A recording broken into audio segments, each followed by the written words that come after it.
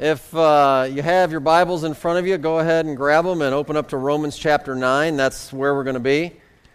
We've been walking through the book of Romans this entire year, and we learned that the overall theme that God communicates through this book and in different ways through the different sections is God's righteousness. And we're in Romans chapter 9, and what we kind of have set as a theme for Romans 9, 10, and 11, it really talks about what we're calling God's chosen people. I say we're calling it. That's the title we picked. God calls Israel his chosen people. So it's Israel's road to righteousness.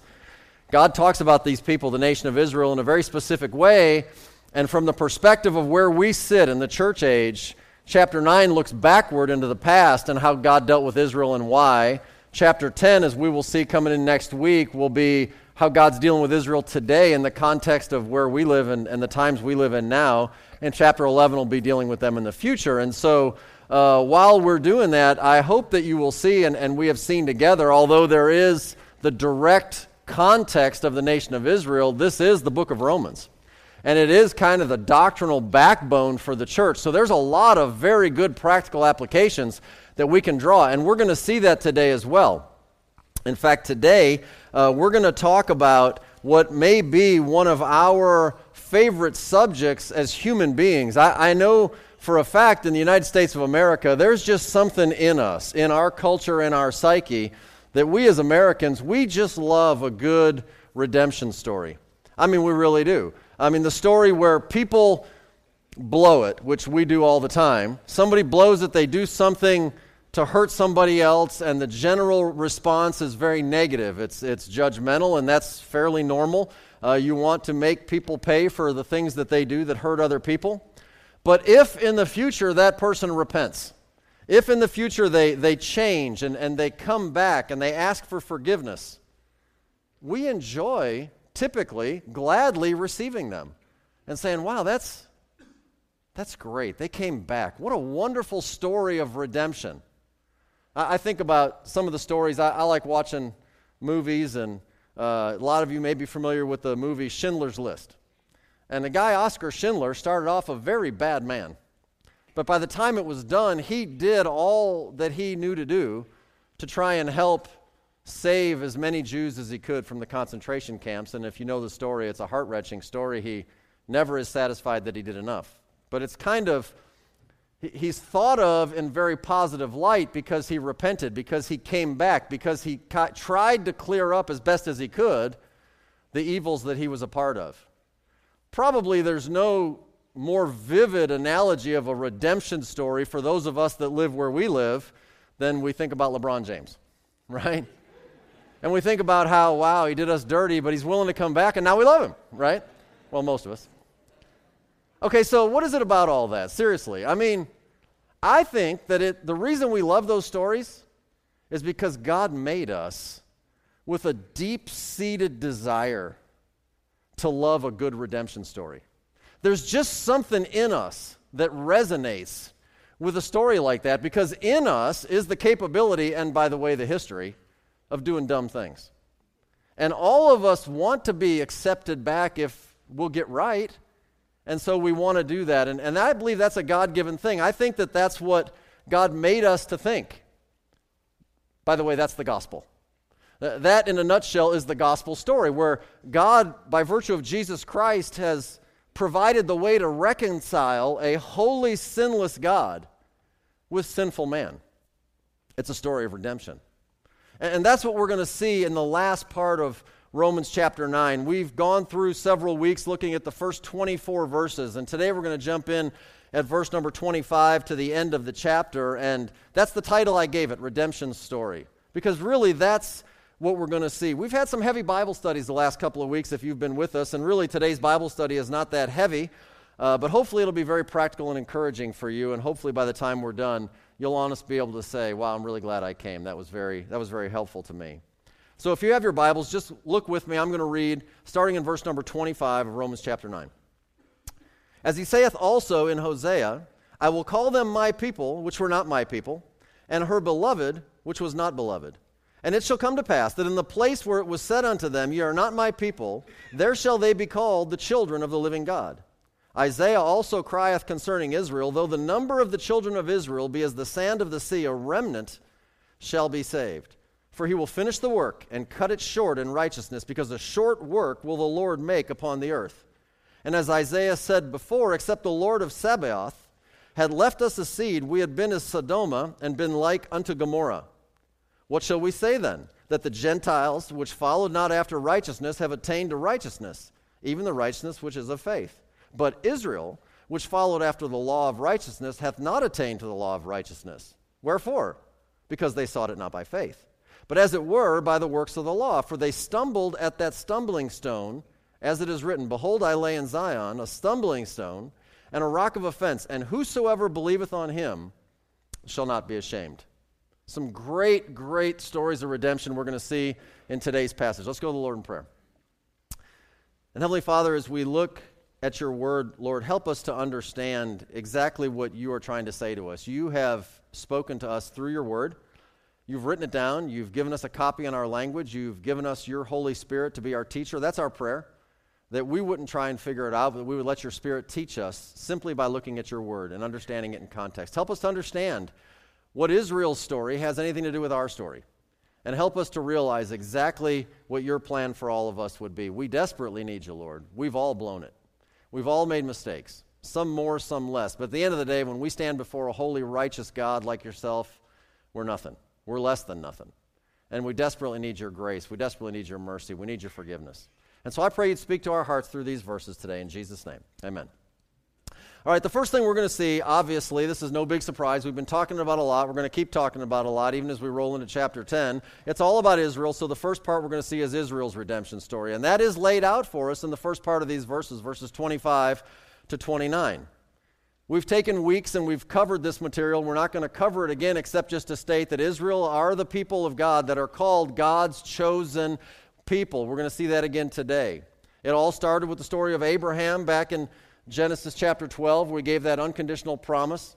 And then God chose Abraham. God then of Abraham's children chose Isaac. Of Isaac's children, he chose Jacob. Jacob is the man whose name was changed to Israel. He has 12 sons. They eventually end up in Egypt. And so let me give you just kind of a quick overview. We've done this week after week. If this is review for you, just be encouraged that you're familiar with the Old Testament story. If you're new to the Bible, then just kind of track with this is a very quick overview of the story of Israel through the Old Testament. So it kind of begins as a nation. We're talking about the nation of Israel. Israel is never considered a nation of people until the book of Exodus. With Jacob's name changed to Israel, they're still just a family. Okay? But eventually they are considered a nation in Egypt. And when they are in Egypt, in the book of Exodus, they are slaves.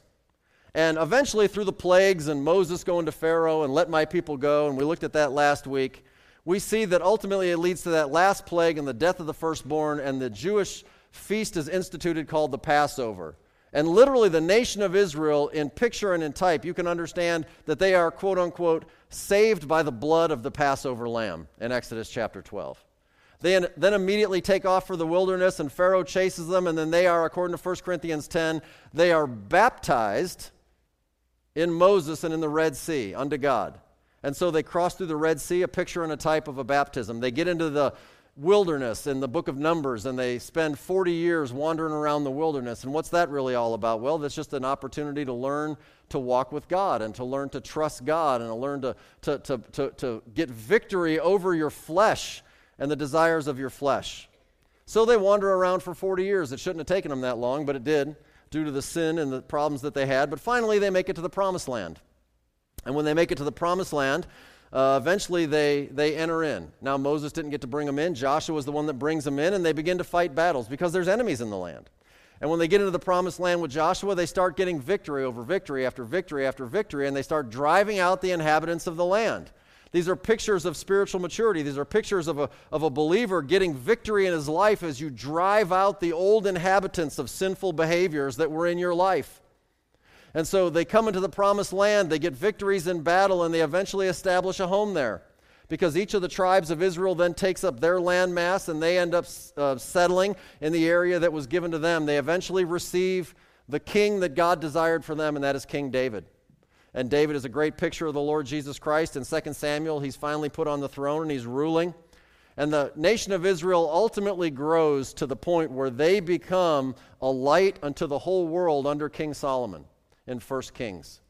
And that lasted for a little while. And listen, this is a good picture of our lives and all, but you, if you've read through the Bible like a lot of you have, you understand that in this 3 or 4 minute summary of the nation of Israel, there was a lot of potholes along that road. There was a lot of trouble that they went through to finally get to this point, but the good news is they finally made it. They really did. They finally made it. They got to the point where they are the pinnacle, and Israel is the key nation, and Solomon is the greatest king, and he has the greatest wisdom, and the nations and the kings come to him for wisdom and understanding and to just see the greatness of his reign. But then more problems begin to start. And we know the story of Solomon. Of course, the problems come in, and he's got too many women in his life, and they turn his heart away. Because all problems happen in your life when your heart gets turned away. When you start having trouble in your life and you start having difficulties and things start going south, it's because there's a problem with your heart. The kingdom of Israel is divided into two. The northern kingdom called Israel, the 10 northern tribes, and the 2 southern tribes called Judah. There was a long list of evil kings and a short list of some decent ones, but none of them like David, none of them like Solomon when he was doing well. So they're idolatrous, they're idol worshipers, they set up groves, they set up different things, they break the commandments of God, and God is not pleased. He eventually sends them into captivity. They go into Assyria, they go into Babylon, and it's really not looking good for Israel at this point in history. And so just before they're about to be taken captive into Babylon, and all along the way actually, God sends them prophets. And he sends these prophets just before the exile, where he warns them of what's coming. And he tells them about the coming judgment, and he tells them how they better behave, otherwise it's going to be really hard for them. And some of those prophets, for this point in Israel's history, are the ones that the Holy Spirit gives us referenced in Romans chapter 9. And the first one is Hosea. Now let me just stop here for a second, and Rich had shared with us in the announcements about, man, if you haven't gotten involved in life groups, you really ought to, and I couldn't agree more. And let me just also say, for those of you, there was about 65, 70 people that are in a 9 a.m. Bible study class that we have here going through the Old Testament. And we didn't plan it this way, but we studied the book of Hosea this morning. And for those 65, 70 of you that were in there, this is review, okay? But I mean, these are good Bible studies that we're doing in 9 a.m. And if you have the opportunity to come, we invite you to come and jump in and join us. The first quote that is out of verse 25, Romans 9:25, quotes Hosea 2:23. I'm going to read Hosea 2:23. And I will sow her unto me in the earth, and I will have mercy upon her that had not obtained mercy. I will say to them which were not my people, thou art my people, and they shall say, thou art my God. Now, when we see references like this, I will say to them which were not my people, thou art my people, we might in our minds immediately think he's talking about the Gentile nations, but the context of Hosea chapter 2 is without question the nation of Israel. It's that story where God tells the prophet Hosea to do an unthinkable thing. Go and take a wife who is a prostitute. And she will not be faithful to you, and she will do things that prostitutes do, and she will break your heart, and she will leave you, and she will run after other men, and she will be adulterous. And he does that to teach the lesson to the nation of Israel. By the way, the Old Testament life of the prophets was rough, man. They had to live out in a physical way, an illustrative story, so that the nation of Israel could get the spiritual lesson. And the spiritual lesson is, yeah, that prostitute wife, that's you, Israel. We were married, but you cheated on me with other gods. You're spiritually adulterous and a harlot. And that's the story of Hosea. The context of Hosea 2 is not the Gentile nations. It is Israel, without question, as the context of Romans 9. I just want you to have that in your mind. Romans 9:26 quotes Hosea chapter 1 and verse number 10. The context is very clear. Yet the number of the children of Israel, there they are, shall be as the sand of the sea, which cannot be measured nor numbered. And it shall come to pass that in the place where it was said unto them, ye are not my people, there it shall be said unto them, ye are the sons of the living God. Again, the context is Israel very clearly. Romans 9:27 starts out, Isaiah also crieth concerning Israel, showing that even Hosea's cries were concerning Israel. Isaiah chapter 10 is what he quotes in verse 22, for though Thy people Israel be as the sand of the sea, yet a remnant of them shall return. The consumption decreed shall overflow with righteousness. Okay, so what are we trying to set up here? Listen, here's the review. God's chosen people are Israel, the nation, literally the political nation, the people of the Hebrew descent that came through Abraham, Isaac, and Jacob. God chose them. Why? We've covered this. Because he loved them. He did not choose them to go to heaven. We saw some of the errors of that thought in the earlier verses of Romans chapter 9. They are chosen to be vessels of mercy. They are chosen to be able to receive God's mercy and God's favor. But like we saw last week with the story of the potter and the clay was marred in the hands of the potter, and the potter then refashioned it into another vessel. Because of Israel's disobedience, they lost their status as God's people, as a whole, as a nation. You might compare it to losing their salvation. That's an issue that we will deal with in Romans chapter 10. So if that interests you, come back next week. But I want you to notice something with this story of Israel. As soon as God pronounces judgment on Israel, in other words, he immediately predicts their restoration. In Hosea, the prophecies we just read, look, you're not my people, but by the way, you're going to be. As soon as he pronounces judgment, he immediately predicts their restoration. Why is that? Because remember back in Genesis chapter 12, God made an unconditional promise to Abraham. It's not based on how you perform. Yes, there may be some whippings along the way. You're a disobedient child, but eventually it will work out. I will see to it that it will work out. So it says, therefore, a remnant will be saved. And the remnant, without question, are believers. They are people who believe God. They believe his word. They believe his message. These are not people who are unconditionally elected to go to heaven.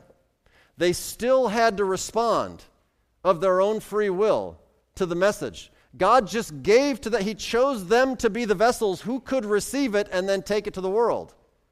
If they rejected it, they were judged. If they received it, and some will, the remnant, then they will make it. If you glance back in Romans 9, back in verse number 6, when we studied that, it says that they are not all Israel, which are of Israel. And when we studied that, we kind of had a graphic depiction of a couple of circles. One is a subset of the other. And the idea is this, that national Israel is who they are. They are the peoples of the 12 tribes. But of national Israel, there will be a smaller group, those that actually believe. We refer to that as believing Israel. The Bible picture in some cases is often used. The fig tree, it represents Israel as a political nation. The olive tree represents Israel as a people who believe, spiritually connected to God. The olive tree, the tree of life. And that's what we're seeing. The remnant are those of the nation of Israel who ultimately trust God and believe. A remnant will be saved. Not every person who has a Jewish background who can trace their lineage to one of the 12 tribes will necessarily be saved. This story will continue into chapter 11 eventually. Okay, back to Romans chapter 9.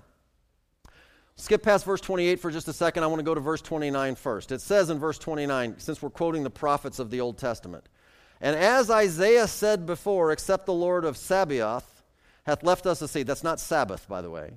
We had been as Sodoma and been made like unto Gomorrah. That comes from Isaiah chapter 1 and verse number 9, where it says almost the exact same thing. We'll compare the words and learn something. Except the Lord of hosts.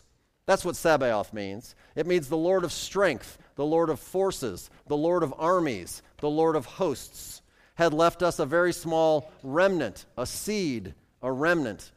We should have been as Sodom, and we should have been like unto Gomorrah. So Israel, because of her disobedience, made herself like unto Sodom and Gomorrah. You remember Sodom and Gomorrah, don't you? That's that place that we always refer to when we think of the very worst possible things we can think of. That's the place where the flesh was so in control of the lives of the people that they were involved in such grotesque, rampant human sin. A lot of it was sexually directed, such that God was going to destroy Sodom and Gomorrah, and Abraham prays and begs for mercy and says, man, if you can find just 50 people righteous, God, would you spare Sodom? And God says, okay. Then Abraham gets to thinking, he's like, well, that might be a tough fit. Lord, I'll tell you what, if I can find just 40, how about that? Will you go for 40? God's like, sure, 40. Well, while I'm on a roll, how about 30? And literally, Abraham, true capitalist, he whittles him down. He whittles him down to 10. And he gets God to agree for 10 righteous people that you can find in Sodom, I won't judge it. Well, you couldn't find 10 righteous people. The only people that escape are Lot and his 2 daughters. That's all that make it. I mean, he couldn't even win his whole family to the Lord, let alone a couple other people. And so Sodom and Gomorrah are destroyed. They are destroyed swiftly.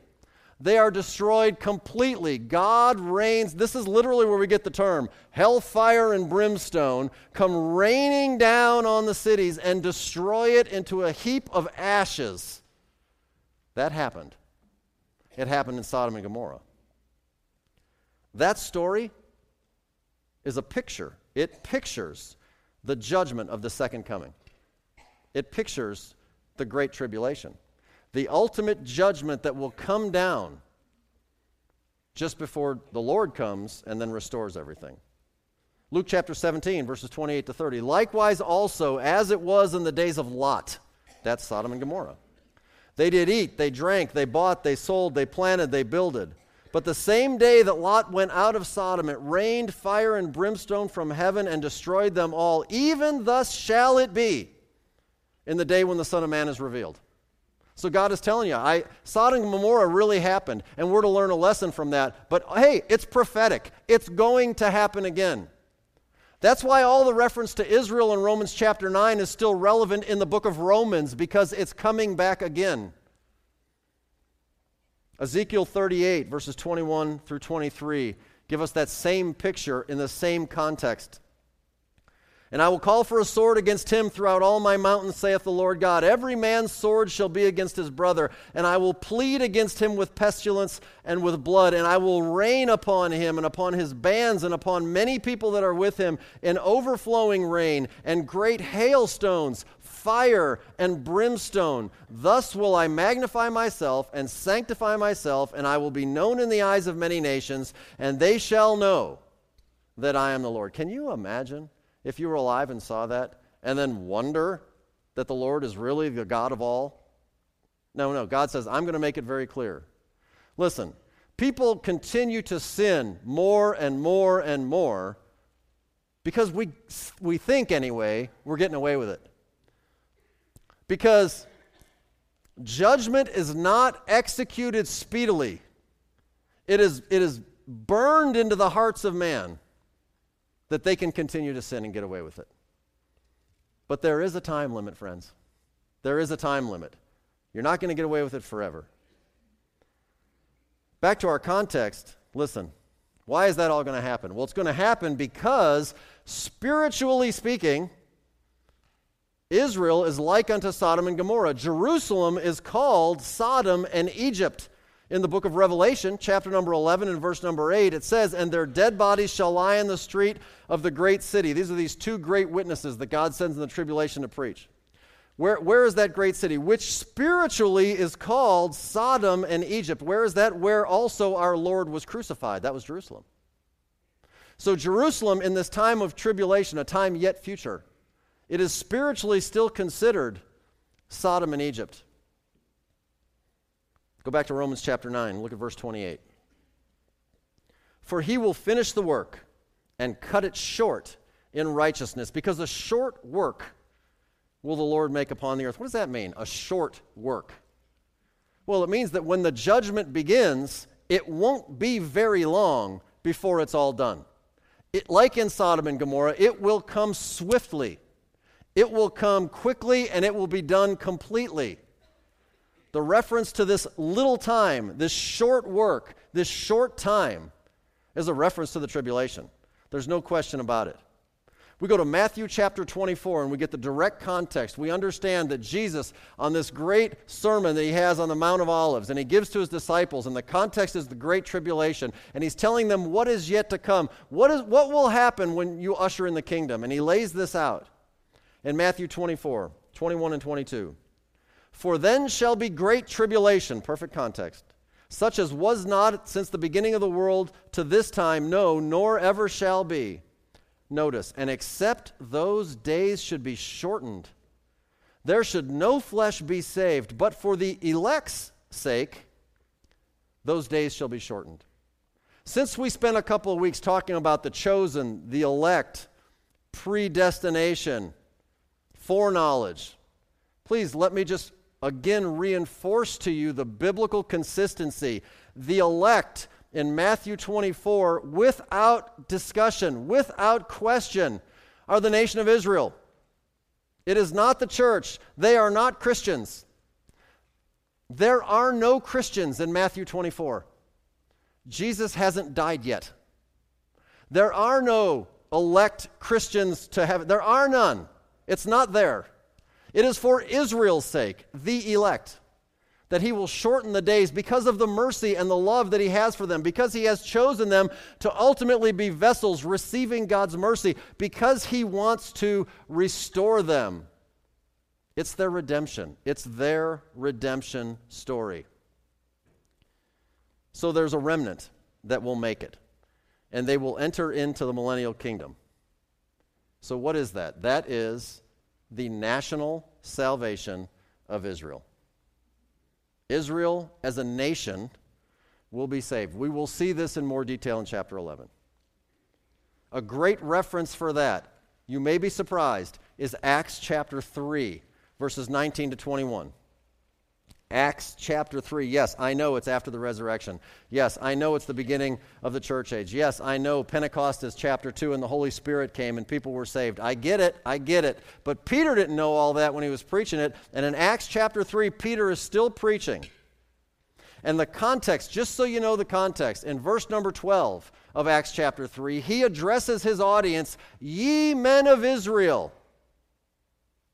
Then he goes on with his sermon. Verse 19 is where we pick it up. Repent ye, men of Israel, therefore, and be converted. Notice that your sins may be blotted out when the time of refreshing shall come from the presence of the Lord. And he shall send Jesus Christ, which before was preached unto you, whom the heaven must receive until the times of restitution of all things, which God has spoken by the mouth of all his holy prophets since the world began. Acts 3, 19 through 21 cannot possibly be a reference to the gospel that we understand, although some of the words are very similar. Why are they similar? Because Israel pictures for us the story of redemption that ultimately applies to us in a different way. We'll see that in a minute.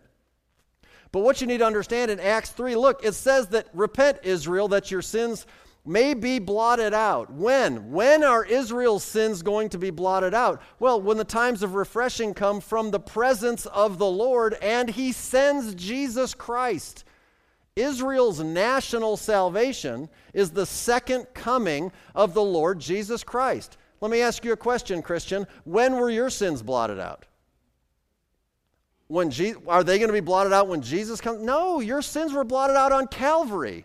Your sins are blotted out and applied to your life the day that you confess your sins, repent of those things, turn from them, ask God for forgiveness, and receive Jesus Christ as your personal Lord and Savior. At that instant, your sins are washed away. Praise God. That's not what's being preached in Acts chapter 3. This is the national salvation of Israel. It's Israel's redemption story. They started out okay, but there's a lot of bumps along the way, right? They blew it. But those that believe God are ultimately going to make it. Listen, there are some Jewish people, historically, ethnically Jewish people that believe in the Messiah today. And we're going to talk about that because that is the context of Romans chapter 10. But they get saved just like you and I get saved. They have to repent and trust Jesus Christ as their personal Savior. There's only one way to salvation, okay? And as individuals, we come to Him on His terms or we don't come at all. Okay, obviously, you probably figure where we're going with point number 2, my redemption story. I say my redemption story, not Jeff's redemption story. Each of you write the word my. It applies to all of you if you've trusted in Christ.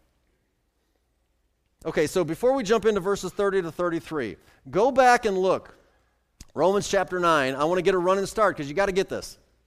Verses 22 to 24 is how we ended up last week. We looked at all the questions and end of that section.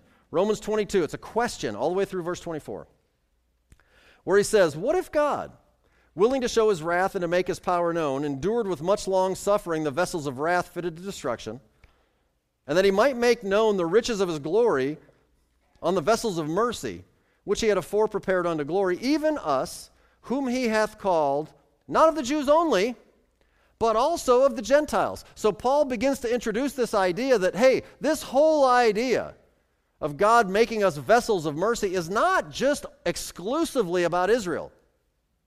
Then we go into verse 25, which we just did, that says, right, "And as he saith also." It's a continuation. So eventually he's going to get to the Gentiles, but he pauses and he lays out this picture of Israel's redemption from verses 25 to 29. Now in verse 30 to 33, we're going to make a very practical, personal application. It introduces the Gentiles into the story, and that's really important. So verses 30 and 31. "What shall we say then? What about us? What's the point? What does all this Israel stuff really have to do with me today? It's interesting history, but really, come on." Well, "that the Gentiles, which followed not after righteousness, have attained to righteousness, even the righteousness which is by faith. But Israel, which followed after the law of righteousness, hath not attained to the law of righteousness." So, people who had no history or tradition of trying to follow righteousness, the Gentile pagan nations, all of us, we found it. But Israel, that tried really hard, lost it. That's the story. Okay, so notice this. Here's in your notes. Those who are clearly not God's people in the Old Testament now are made God's people in the New Testament, right? I mean, literally, it is the spiritual application of Hosea 2:23, where we started. Okay, literally in context, Hosea is talking about Israel. Spiritually, we can make an application because it does consistently apply. It is true. Israel tried really hard and blew it. Why? They didn't go after it by faith. We'll see that. The Gentiles, who really didn't have a clue, when it was presented to them, said, "Oh, yeah, thank you." And they got saved. Ephesians chapter 2, church age epistle, verses 11 to 13. Written to Gentiles in the church, the body of Christ. "Wherefore remember that ye, being in time past Gentiles in the flesh, who are called uncircumcision by that which is called the circumcision in the flesh made by hands, that at that time, before, ye were without Christ, being aliens from the commonwealth of Israel and strangers from the covenants of promise." They had no history of following righteousness. They had no tradition whatsoever of trying to seek after God. They were aliens from the commonwealth of Israel. They were strangers from the covenants of promise, having no hope and without God in the world. Thank God it continues. "But now, in Christ Jesus, ye who sometimes were afar off are made nigh by the blood of Christ." That's me. That's my story. I had nothing. I had no history. There was nothing in my life in the first 21 years that you'd have looked at and said, "That guy's trying for righteousness." You wouldn't have said that about me. But there came a day when somebody loved Jesus enough, and maybe even thought enough about me, to say, "I think I'm going to talk to that guy. I wonder if he knows that there's forgiveness available." And he knocks on the door of my dormitory room and shares the gospel with me.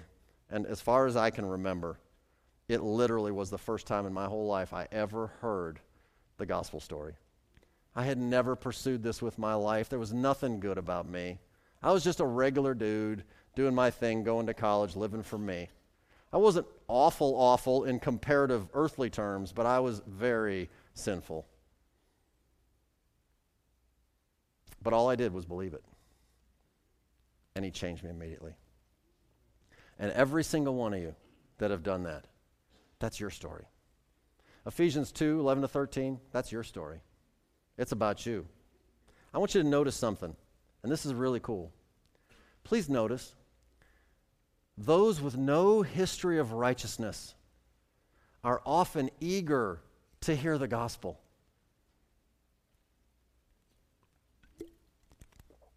The Gentiles, no history of righteousness. Often, people who are a blank slate, people who have no clue, just give them a chance. They are eager to hear. Paul, when he first started his ministry as a missionary, Acts chapter 13, had amazing things happen. Acts 13, 42 to 44. Paul's manner, by the way, the Bible says, is he would go into a city. He was an actual rabbi.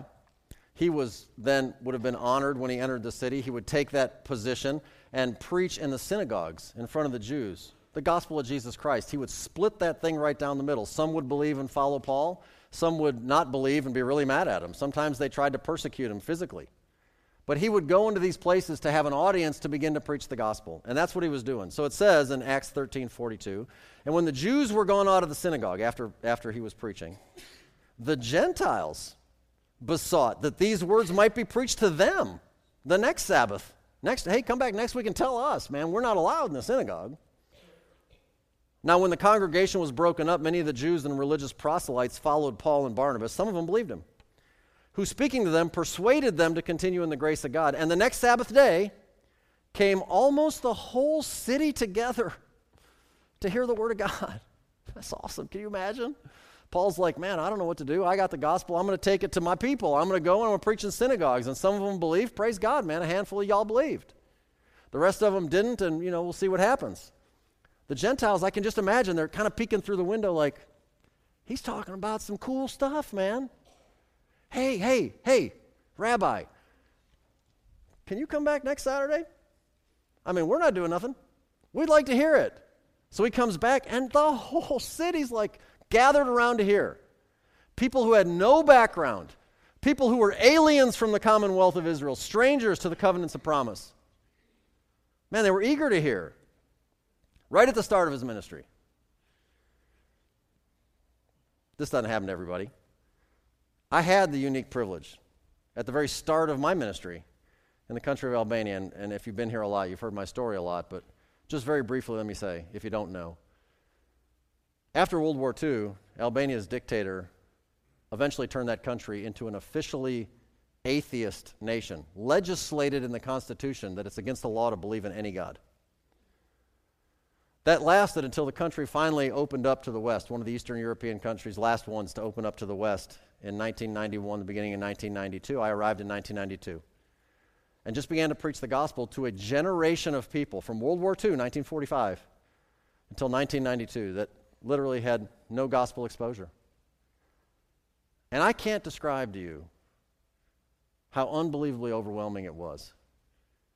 That I would literally walk up and down the stairwells of these old communist-built, government-subsidized housing project apartment blocks that everybody lived in. Typically a 5, 6-story building. And here's my strategy. Real deep. Y'all ready for this? Get your pencils out. Walk up to the top floor first, because then as I work my way down, it's easier. Go to the first door with my translator, who I decided to marry. And just said, hey. They hadn't seen foreigners for a whole generation. And they're like, you don't look Albanian. Where are you from? I'm American. Really? Come in, sit down, let me get you some refreshments. Tell me something about the outside world.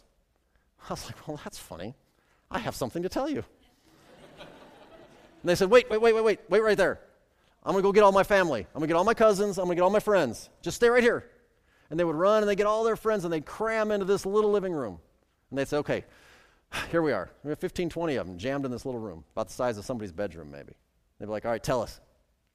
And man, we spent like 2 hours, and people would get saved, and I'd be like, all right, this is awesome. We're going to start having church services. Okay, shut the door. Next door. Hey.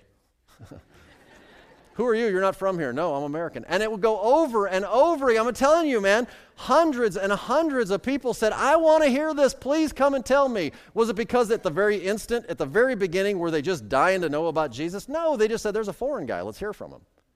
I began to share with them the gospel, but you know what they did? They believed. No history whatsoever, no tradition of following after God's righteousness, but by faith. And they just started believing and believing and believing. That's just the most amazing thing. Why do you think I stand up here week after week and month after month and try and encourage many of you?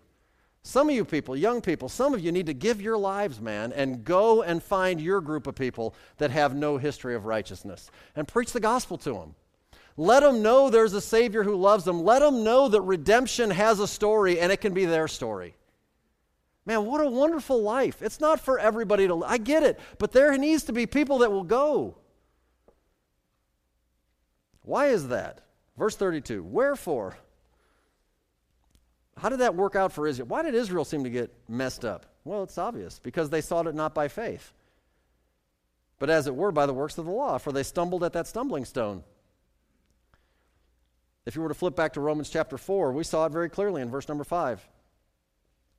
But to him that worketh not, but believeth on him that justifieth the ungodly, his faith is counted for righteousness. It's always by faith, right? Ephesians 2, 8, and 9, for grace are you saved through faith, and that not of yourselves, it's the gift of God, not of works. Could it be any clearer? Lest any man should boast. God wants your faith, not your good works. Your very best deeds are considered as filthy rags before the holy righteousness of Almighty God. I mean, it's not, if you have good deeds and you're my neighbor, I appreciate it. But before God, it means nothing. Nothing whatsoever. You need to trust Him for the cleansing of your sin. Back in Romans 9 and verse 30, it uses an expression. It says, the righteousness which is of faith. And then in verse 31 it says, the law of righteousness. Now you come back next week in the beginning of chapter 10, and we're going to dig deeper into what that means, the righteousness which is of faith versus the law of righteousness. But ultimately, obviously, it has to do with the fact that one of them is strictly believing, and the other is, I got to do something. Okay? And the stumbling stone, without a doubt, is Jesus Christ. Listen, people who want to work, do good things, to earn their salvation, stumble at the simplicity of the gospel that says, don't do anything, just believe. Have you ever met people like that and they're like, that can't be that easy. Certainly I have to clean up my life. Certainly I have to go to a church and give them some money or do something. Certainly I got to go pray a number of times or cross myself or give things or what. I mean, certainly I have to do something. No, none of that really. Well, certainly I should at least, don't they baptize people? Shouldn't I do that? Well, I mean, not to get saved, you don't. Just believe. You can't do anything. Jesus already did it all. So believe that, and you'll be saved. The fact that Jesus Christ shows up and doesn't say do, he says it's done. It stumbles people. It causes people to say, it's just too easy. Well, can I make it easier by making it harder? That doesn't make any sense. It's easy. It is easy. Just say thank you. Verse 33, as it is written. So we'll have another Old Testament reference. Behold, I lay in Zion a stumbling stone, a rock of offense, and whosoever believeth on him shall not be ashamed. They actually come from two different Old Testament references. One is Isaiah 8:14. And he shall be for a sanctuary, but for a stone of stumbling and for a rock of offense to both the houses of Israel and Judah. For a gin and a snare to the inhabitants of Jerusalem. In Isaiah 28:16. Therefore thus saith the Lord God, behold, I lay in Zion for a foundation, a stone, a tried stone, a precious cornerstone, a sure foundation. He that believeth shall not make haste. This is also quoted again in the New Testament. As we're making New Testament personal applications, it shouldn't surprise you that it appears again in the New Testament, 1 Peter chapter 2, verses 6 through 8. Wherefore also it is contained in the Scripture, behold, I lay in Zion a chief cornerstone, elect, precious, and he that believeth on him shall not be confounded. Unto you therefore which believe, he's precious. But unto them which be disobedient, the stone which the builders disallowed, the same is made the head of the corner, and a stone of stumbling, and a rock of offense, even to them which stumble at the word, being disobedient, whereunto also they were appointed. And if you just glance at the next page in Romans 10, verse 11, which we will get to eventually, for the scripture saith, again quoting this, whosoever believeth on him shall not be ashamed. Now let me just reconcile this for you very briefly, and we'll make our last point.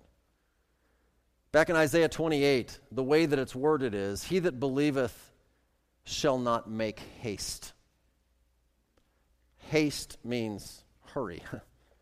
He that believeth shall not rush into things. But actually, that word, not make haste, literally does carry a multitude of meanings. One of them would be, as though you're hearing, hey, if you believe, hey, just take it easy. That's the message Americans want to hear today. Hey, I believe, I'm going to slow down. Okay, the Old Testament understanding, making haste, would have had with it this idea of being fearless. Not being ashamed is not an error in bringing it into the New Testament. But practically speaking, can I just say it this way for you? In the New Testament context of the Revelation, you cannot come to Jesus too fast. It is absolutely impossible. I mean, if you are understanding this message today, and if you think for a second that you're on the wrong side of this deal, do not take your time. Do not go slow. Do not backpedal. Hurry, run to Jesus before it's too late. Because the Bible says in James chapter 4 and verse 14, whereas ye know not what shall be on the morrow. For what is your life? It is even a vapor that appeareth for a little time and then vanisheth away. None of us have tomorrow guaranteed. You're alive and well and breathing today. You understand the message today. So the Bible says in 2 Corinthians 6, for he saith, I have heard thee in a time accepted, in the day of salvation have I succored thee.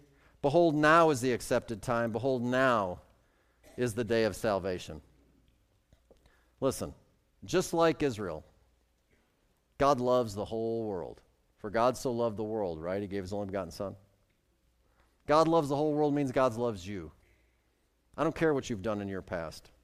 That means that God has chosen each and every one of you to be a recipient of his love and of his mercy. But you've blown it. Join the club. Who hasn't? You've sinned, you've turned away, and you've rejected God. But God, regardless of whether you've had a history of trying, regardless whether or not you have some tradition that you've been a good guy, regardless of that, he'll accept you today, just as you are. If you will accept him today, just as he is the Lord of all, including the Lord of your life from this day forward. All it requires is faith. I believe it. I understand. I know that I have sinned, no question about it. I believe that Jesus Christ died on the cross for my sin. He was buried. He rose again the third day, and he freely offers me the gift of eternal life. If I will just receive him by faith, confess my sins, turn from that, invite him to be the Lord of my life. He is the Lord of glory, whether you believe it or not. He will become the Lord of your life upon invitation by you. Do that, and this becomes your redemption story. And I want to give you the chance to do that now. So let's pray together. If you'll